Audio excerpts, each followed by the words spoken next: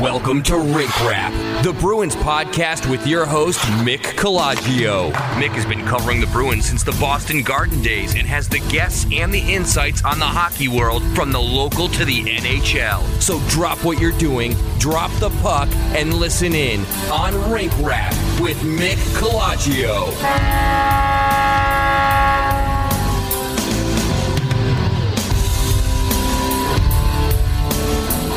Hello, everyone. It's Rink Rap with Mick Colagio coming to you from the Standard Times office in New Bedford, Massachusetts. Here at South Coast Media Group, we have several podcasts that are wonderful. We got Banner 18 with Brendan Curie, who does the digital media for Standard Times and is assistant sports editor. And we know what Banner 18 means. It's that fever you get when Kyrie Irving knocks down a million gazillion three-pointers and takes over a basketball game. Celtics obviously in due process of getting together their season, and we also have lots of podcasts, and you can find them wherever you find your podcasts, Google Play, iTunes, you name it, we got it. And I do the hockey one. It's called Rink Rap. It's the podcast version of my blog, which you can read. Find it at southcoasttoday.com. There you will find posts on the front page there. When I do post, I do it usually during Bruins home games, make commentary, also write special blogs when the Bruins break news, and the occasional commentary. And you can just, if you want, just visit my blog and read any past editions, blogs.southcoasttoday.com/Bruins. All right. So our Christmas Aftermath Rink Rap podcast consists of just a few things today. One of the things I just want to get into real quick because I really fell behind and didn't get to this quite enough, but the Christmas hockey book season is in swing, and there is an author in Canada by the name of Eric Zweig. I can't remember how I say it. I can only remember how to spell it, which is more important for the purposes of you looking it up. So Eric, conventionally, E-R-I-C, and Zweig is Z-W-E-I-G, and he's a Canadian author, and he writes a lot of stuff that helps the NHL put together its official documents on Stanley Cup history, and so he's got a new one called Stanley Cup. The guy writes tons of stories online. Look him up. And if you want to do some really enriching hockey reading, that some of it's current, some of it's historical in nature. Stanley Cup, I assume, is historical in nature, and a lot of controversy around the Cup this year because of the ring that got removed from the ever-evolving base of the Stanley Cup, that trophy that is now replaced by a blank one so they can continue inscribing new future winners of the Cup. And this is not the first ring ever removed. The Stanley Cup has had various shapes and sizes over its long 1892 history, the most notably the full replacement of the bowl, the original bowl donated by Lord Stanley of Preston in 1892 for the Continental Hockey Championship. Continental meaning North America, which was pretty much Canada when it comes to playing hockey at the time. And the NHL became the standard and more recently officially the guardian of and presenter of the Stanley Cup.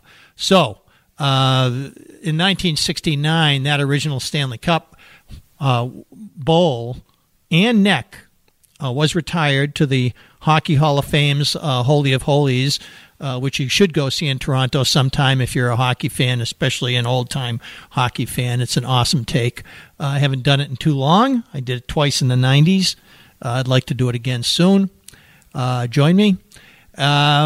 Meantime, the first team ever to win the replacement Stanley Cup bowl in neck atop the ever-evolving base, your 1970 Boston Bruins.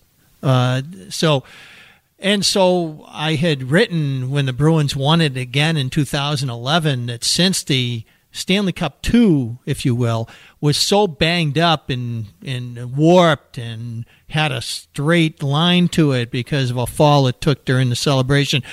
It's just so many welts and adventures for that version of the Stanley Cup that I thought, hey, why not make bookends out of this and have a third Stanley Cup that could replace this one? And people thought, what are you, crazy? Replace the Stanley Cup? I'm like, you don't really understand the history. This isn't the original we're talking about here.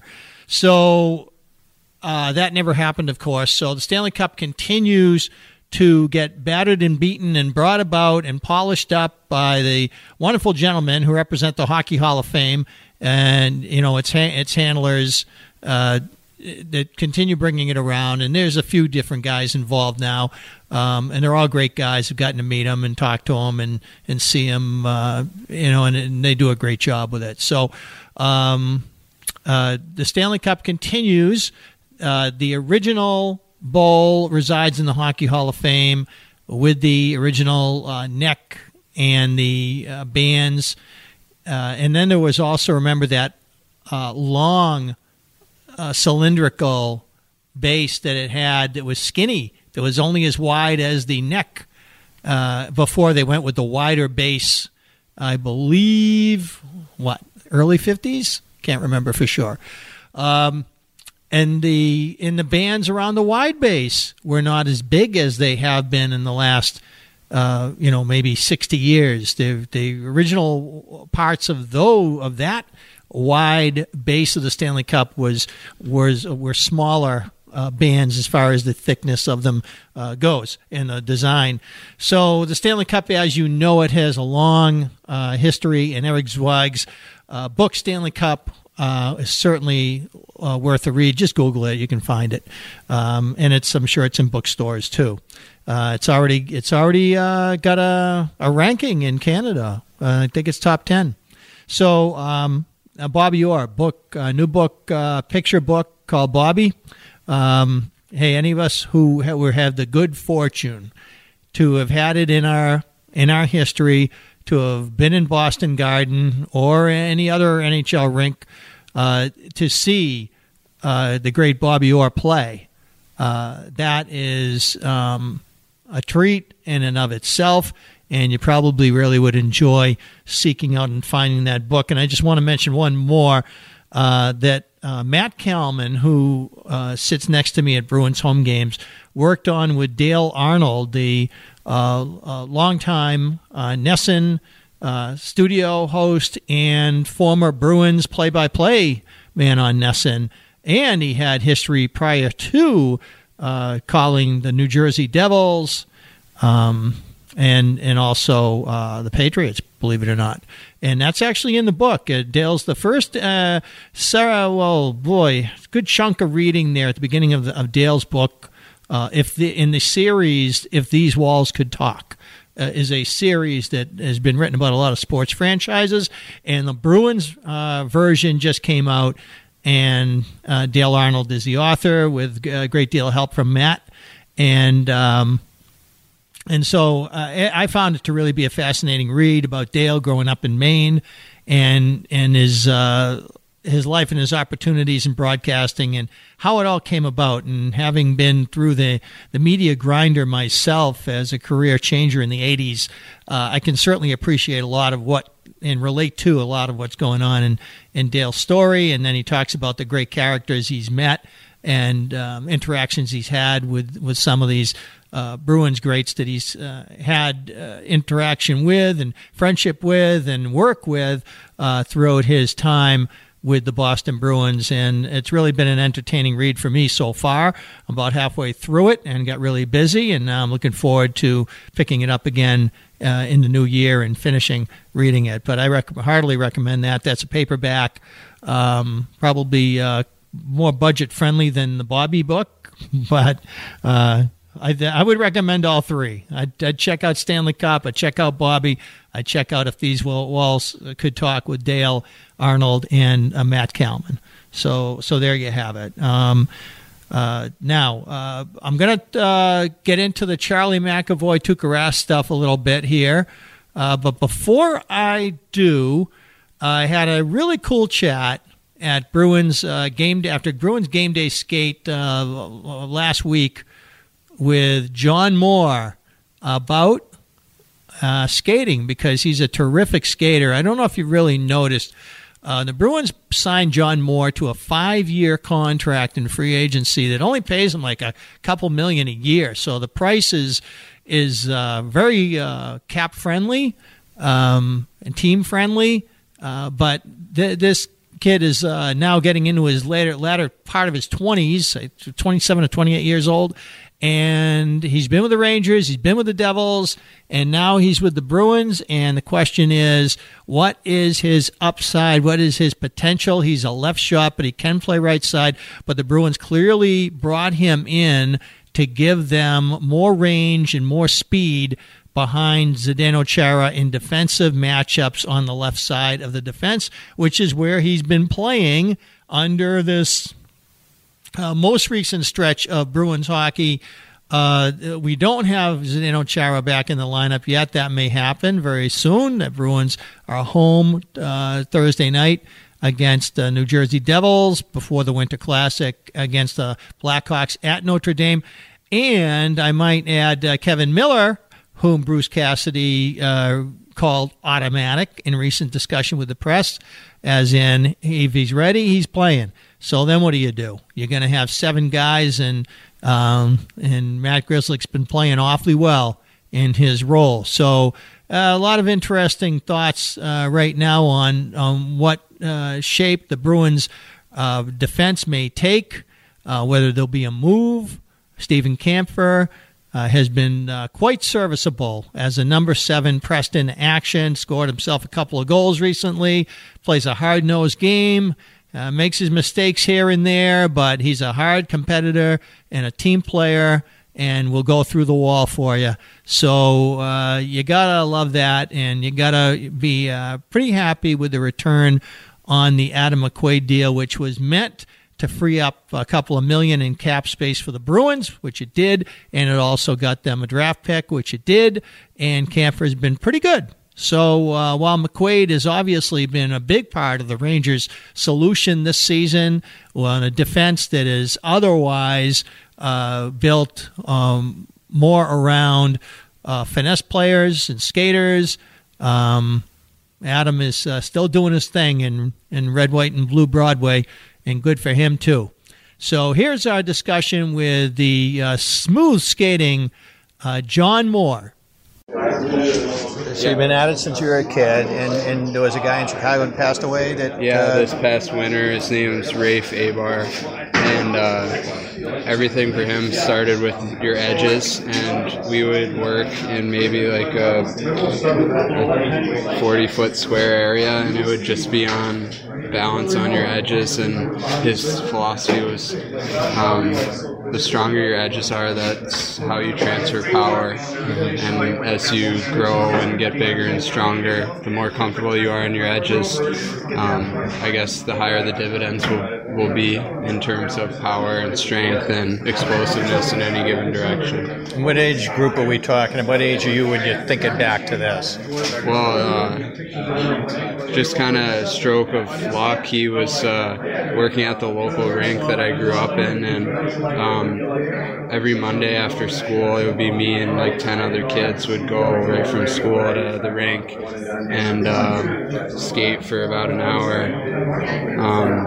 And he would, it was really, when you're a younger kid, you want to be playing and stuff, but it was kind of really focused on the tiny details of skating and building strength on your edges and stuff. So it was hockey sticks?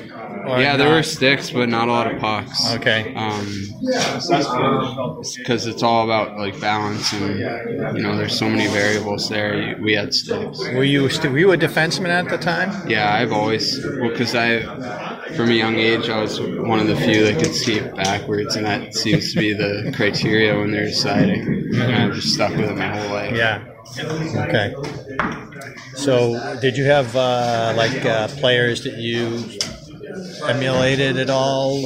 Well, I mean, it's like tough to Niedermeyer or anybody like that? I love to watch him play, like, kind of when I was growing up, when he was in Anaheim, I would record a lot of his games and watch them. It's tough to emulate. That's pretty late in his career at that point. Yeah. And he's still really good. You'd never guess it, though, with the way he moved. I know, yeah, true.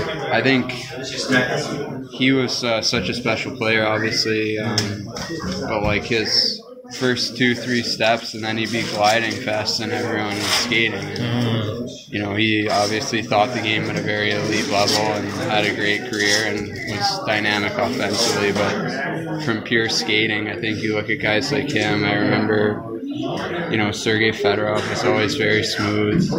That guy could catch a pass in flight like so few players could, so cleanly and it looked effortless. But you could go, he'd be going full tilt through the middle of the rink, and somebody could send a real strong headman pass, and he would just catch it just so perfectly. It didn't slow him down or make it awkward for him, and he was so good. You talk about edges, being deceptive with crossovers and stuff. That was an area that really struck me watching him. And he also played defense for a year and almost won a Norris Trophy too. People forget how gifted that player was. That's pretty different than today's game. Yeah. You don't usually get that anymore. No. But yeah, I just like to watch those guys any chance I could. Yeah.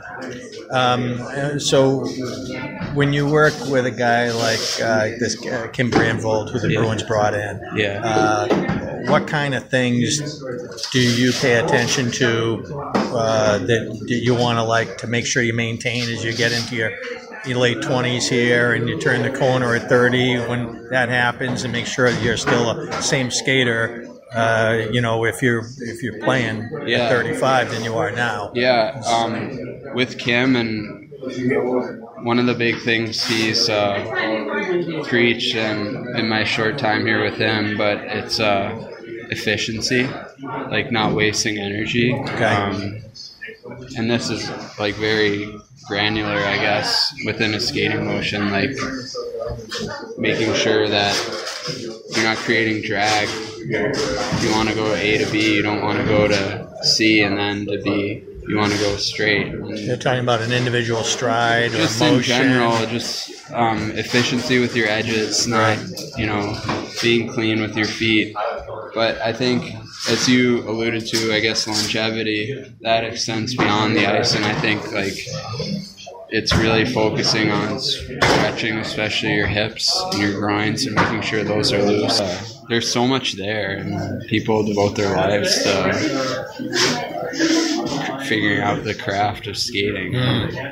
But for me, now my focus is on longevity and taking care of my joints. And for me, my belief is the biggest thing is hips, and I feel like once you focus on hip mobility, then that really pays the most dividends in terms of skating for me personally. Brett Hedican, he's another one. Yeah, he was like a one-man breakout. He was fun to watch. And he married Christy Yamaguchi. Yeah, so imagine being in his family. Yeah. And imagine being that good and not being the best skater in your family. Yeah, seriously. That cracks me up. Yeah. I can't wait to see their kids skate. Yeah, seriously. Yeah, that'll be fun. Yeah. Well, hey, here's to longevity. Your deal is obviously team friendly, but you got security out of it, which is great. And what is pretty modest cap hit for your skill set, I would say. But then again, guys who put up points get the money. So, yeah. But it seems like the Bruins obviously have plans for you. I mean, I feel blessed to have the term as a Boston Bruin, but for me, it's like every day you got to prove it. And 1 year, 5 year, 8 year, it doesn't matter. Everyone walks through the door as an equal, and I think what sets you apart is your work ethic and, ultimately your love for the game and all those things. You got to show up every day and earn it. That's probably why they wanted you. I mean, if you look at a guy like Bergeron and Chara, if those are the leaders, how can you not follow, right? Yeah, it's a great example for all the young kids on this team. It's really inspiring to, as a defenseman every day, seeing Z's first guy in the gym, and he works his ass off in practice. And with everything he's done, what excuse do you have if you're not on there with him and doing that? Like, we all want to do what he's done and obviously win cups and help our team win, but what an unbelievable resource for all the young guys here. It's a great thing, and I'm really fortunate and grateful that I get to see that every day. Last question, and I really appreciate your time.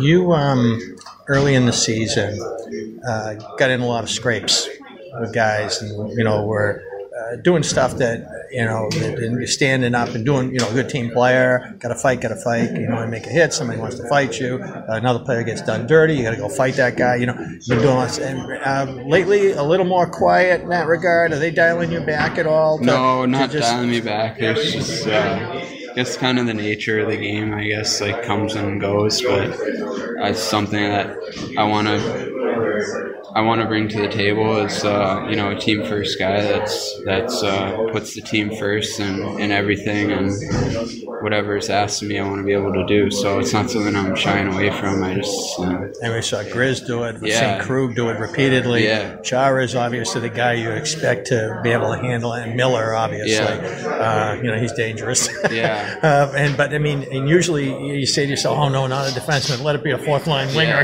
Yeah. But it's but that's the situation that obviously they want you available on the ice too, right? Yeah, I don't know. Maybe I gotta get in a few more scraps here and get it back. But, well, it's funny. Your season, it's funny to look at because it's like you had like monster ice time in a few different games. Like it was a stretch for like 1 week, about 2 weeks ago. Yeah. You were like playing like Bork minutes, and then then it got to be a much lighter load on the final sheet of the night for a few games in a row. And that was a little curious too. It's like, I don't know, maybe it's just purely circumstantial why a guy's minutes go up, or the guy gets hurt, or there's penalties, or whatever. I don't know. I want to play as much as I can. I think a lot of that is circumstances, and a great thing about this team here is everything's earned, and certain guys are going certain nights, they're going to get the looks, and creates a good competition amongst the team, which ultimately just benefits everyone, because the best guys are going to play. That means we're going to put the best product on the ice, and we're going to win a lot more games that way than doing it the other way. Thanks a bunch. Thank you very much. As noted in there, we mentioned Bret Hedican, who is a heck of a skater himself. He is married to Christy Yamaguchi, the former figure skating champion from the United States. And so imagine being a skater in that family. I think you get some pretty good training, whether you're wearing toe picks or toque blades, one or the other. All right, so finally, let's get into the final phase of Christmas Aftermath, the rink wrap. Let's talk about Charlie McAvoy and his so-called very bad, not good hockey game the other night in Carolina against the Whalers. First off, I didn't get to see the game live because I was working a desk in the office on the Sunday, late afternoon, evening. And so I didn't get to watch until a couple of days later in the morning. So I was really looking forward to it, given all of the social media commentary on this. I figured, okay, let's dig into this and let's watch the first period. And I'm waiting for the bottom to fall out because I didn't study the box score before I watched the game. I figured just sit down, watch, enjoy the game. Here we go. I'm watching Charlie McAvoy about maybe 2 games after he played what I considered the best game I'd ever seen him play. And I thought his game was pretty good. He was gapping up. He was breaking up plays. He was making simple plays coming out of the zone. I liked a lot of what I saw.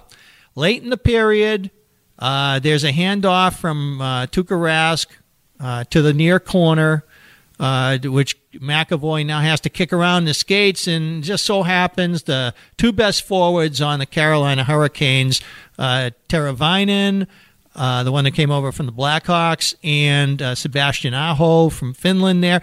Those two guys are bearing down on him, and he's kicking the puck around his skates, looking up and trying to think too many thoughts. I mean, basically, when you're that guy there, you want to eat that puck, or you want to fire it around the back of the net, or you want to fire it up the boards. You want to get rid of it. You want to do something. He wound up losing the puck, and then the Hurricanes cycled it around. The Bruins got into a good recovery position, and then what seemed like a harmless floater from Teravainen.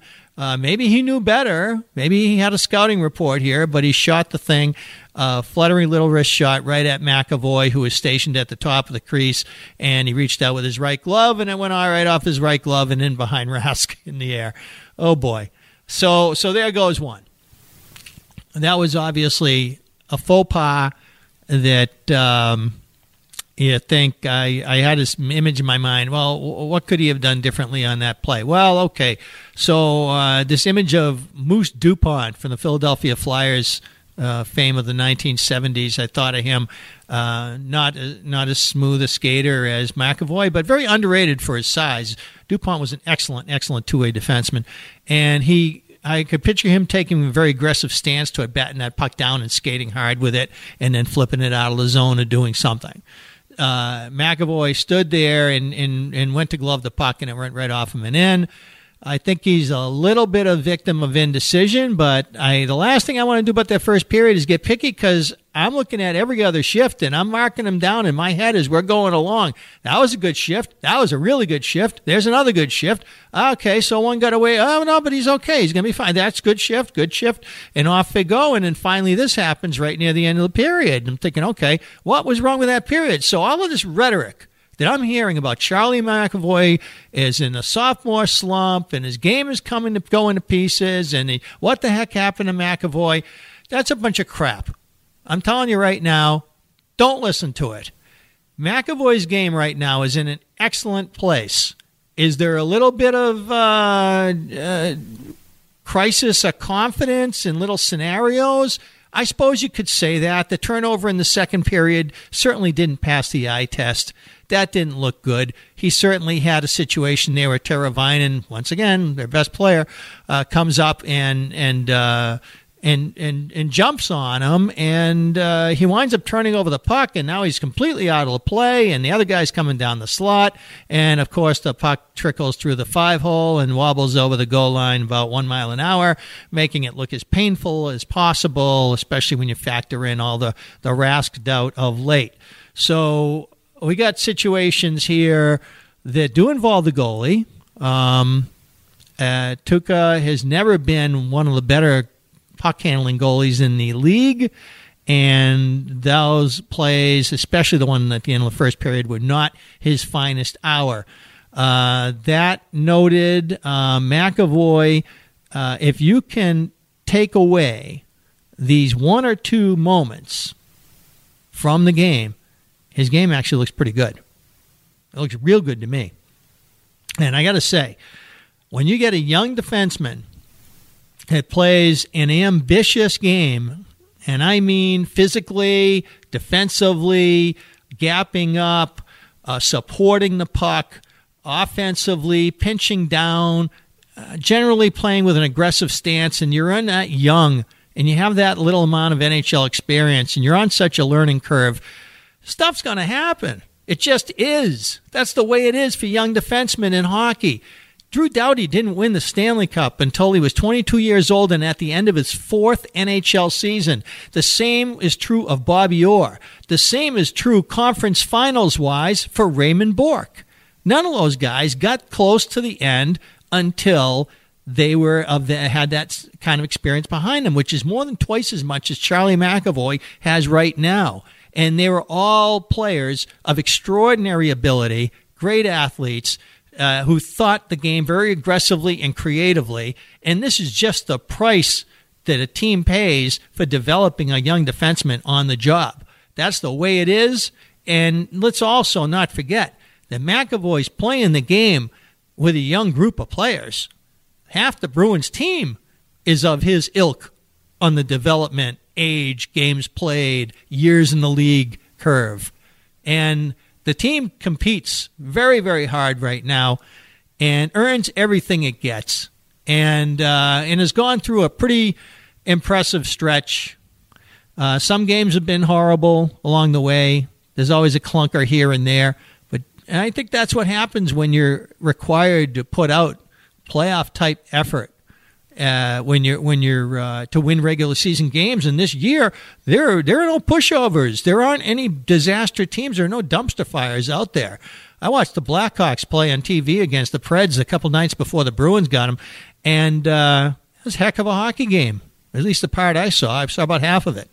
And right now, all the teams that were easy to roll over 2 points last year, they've all stopped the bleeding. They're all playing well. Does every team have a bad stretch in it, 6 games or so, where you hope to catch them because they're going to be bad? Yeah, of course. That's just the way the league is right now with so many young players. But there's been a lot of good repair done by management teams and coaching teams in the NHL this year that has made points very, very hard to come by. So the Bruins could play just as well as they did last year and not come within 10 wins of last year's total. That could happen. Have they? No, I wouldn't say they have. But it's great to see that they've managed up until this point, especially with the injuries that have attacked the core of their lineup, to have survived their stretch to this point and to be in the playoff field and to have won more than half of the games that they've played. That is a very difficult thing to do. That is the international dateline for whether or not you can expect to make the playoffs. Have you won more than half the games you played? Well, the Bruins have been on the right side of that line by a little bit for about a month now, after hitting the wall a bit. And now recovering from that, sometimes not. Was the game against Carolina a good one for them? Not really. But I think the McAvoy thing is far overplayed right now. I wouldn't call it sophomore slump.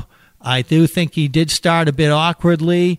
I do think that he has played his best hockey lately, and I do think that these episodes that cost them in Carolina are not to be considered part of the trend of his overall game right now. I think his overall game is actually coming up. I think it's been really good lately, and I expect it to continue to trend in that regard. These should be easily addressed and things that can be cleaned up and are not anything that should have a life of itself unless it becomes a mental thing for the next bad thing that happens. Oh, here we go again. As long as no one else is of a frail mindset, then McAvoy is not a problematic player right now. He's actually been playing some really solid hockey for the Bruins. I would say that except for these couple of things that happened in the Carolina game, from what I've seen of late, it's been the best version of him that I've seen yet. And I think that this is the trend they should stay on. Keep playing on your front foot. Don't worry about it. I remember the Bruins had hoped at one point, however unreasonable, Matt Bartkowski, left shot, McAvoy's right, came up from Providence with a very similar athleticism to his game. Explosive skater, physical player. One night against the St. Louis Blues, one of their best forwards, Steen, was carrying the puck in the Boston end on a partial breakaway. And Bartkowski just legged it down the ice and got right in his way, pushed him off the puck, took the puck away, curled right around him, and skated away with the puck. And I was thinking to myself, I don't think I've seen anyone do that since Orr. That was a Bobby Orr thing to do. It was kind of like, no, you're not going to score here. I'm taking the puck. I'll see you later. And that's what happened in that play there. And that was the kind of play that Bartkowski could be at times, and it was the kind of player that the Bruins hope McAvoy can be on a regular basis. Should they expect it to happen on a regular basis at this age and this far into his career? Of course not, and they don't. They understand very clearly that this is the life of a young defenseman. Hey, Don Sweeney was a player who spent time playing in college and then a half a season in the American Hockey League, and before getting called up to the Boston Bruins, and him playing in a pairing with with Gary Galley and the Bruins going to the Stanley Cup final. So you got groups here and defensemen, Ray Bourque, Glenn Wesley, Gary Galley, and Don Sweeney's joining into this group. And it's a fine group. I mean, imagine them if they had Michael Telvin and Gord Kluzak healthy still. Both guys down with knee injuries at the time, and their careers just about over, which was sad because they both had a lot of age years left. They just didn't have mileage years left. But breaking into that scenario and being on a team that was so well stocked and ready to do big things, and now we look at the team he's got now. You got a stalwart in Zdeno Chara who's about to return from a knee injury, an MCL sprain. You got Brandon Carlo playing very good hockey here in his third NHL season, and you have Matt Grzelcyk who continues to show poise and extraordinary skating ability in his defensive play and transition game. John Moore, who we had this conversation with about skating, is a terrific skater. And the Bruins back line is coming along. It's coming along. It's an unfinished, it's a work in progress, and it'll continue to be that for a few years yet. But in the meantime, McAvoy could be a gem of a player here, and I wouldn't let a couple of potholes in Raleigh, North Carolina, take my thoughts about his game off the rails. I think it's been pretty good of late. I think it melds well with how the Bruins are playing right now, and I think that they can continue to grow together and be a better hockey team and a better playoff team at the end of the season, assuming they make it, which it'll be a task, but I think they can do it, and they'll be a tougher out this year than they were last year. If you look at the way the players are grinding and learning how to compete and battle for pucks, this is a harder team to play against than it was last year, believe it or not. Never mind what the standings say. This Bruins team, they are surviving what they have had so far, and the band's starting to get back together here, which could be pretty exciting for them. So that's the end of this week's Rink Wrap, Christmas Aftermath Rink Wrap. Don't forget to buy your books. If you didn't get what you wanted, Eric Zweig Stanley Cup, the Bobby book, and If These Walls Could Talk I said that like a New Yorker. I'm a Jet fan. I'm a Ranger fan. With Dale Arnold and Matt Kalman. So that's it. And until next time, happy hockey, everyone.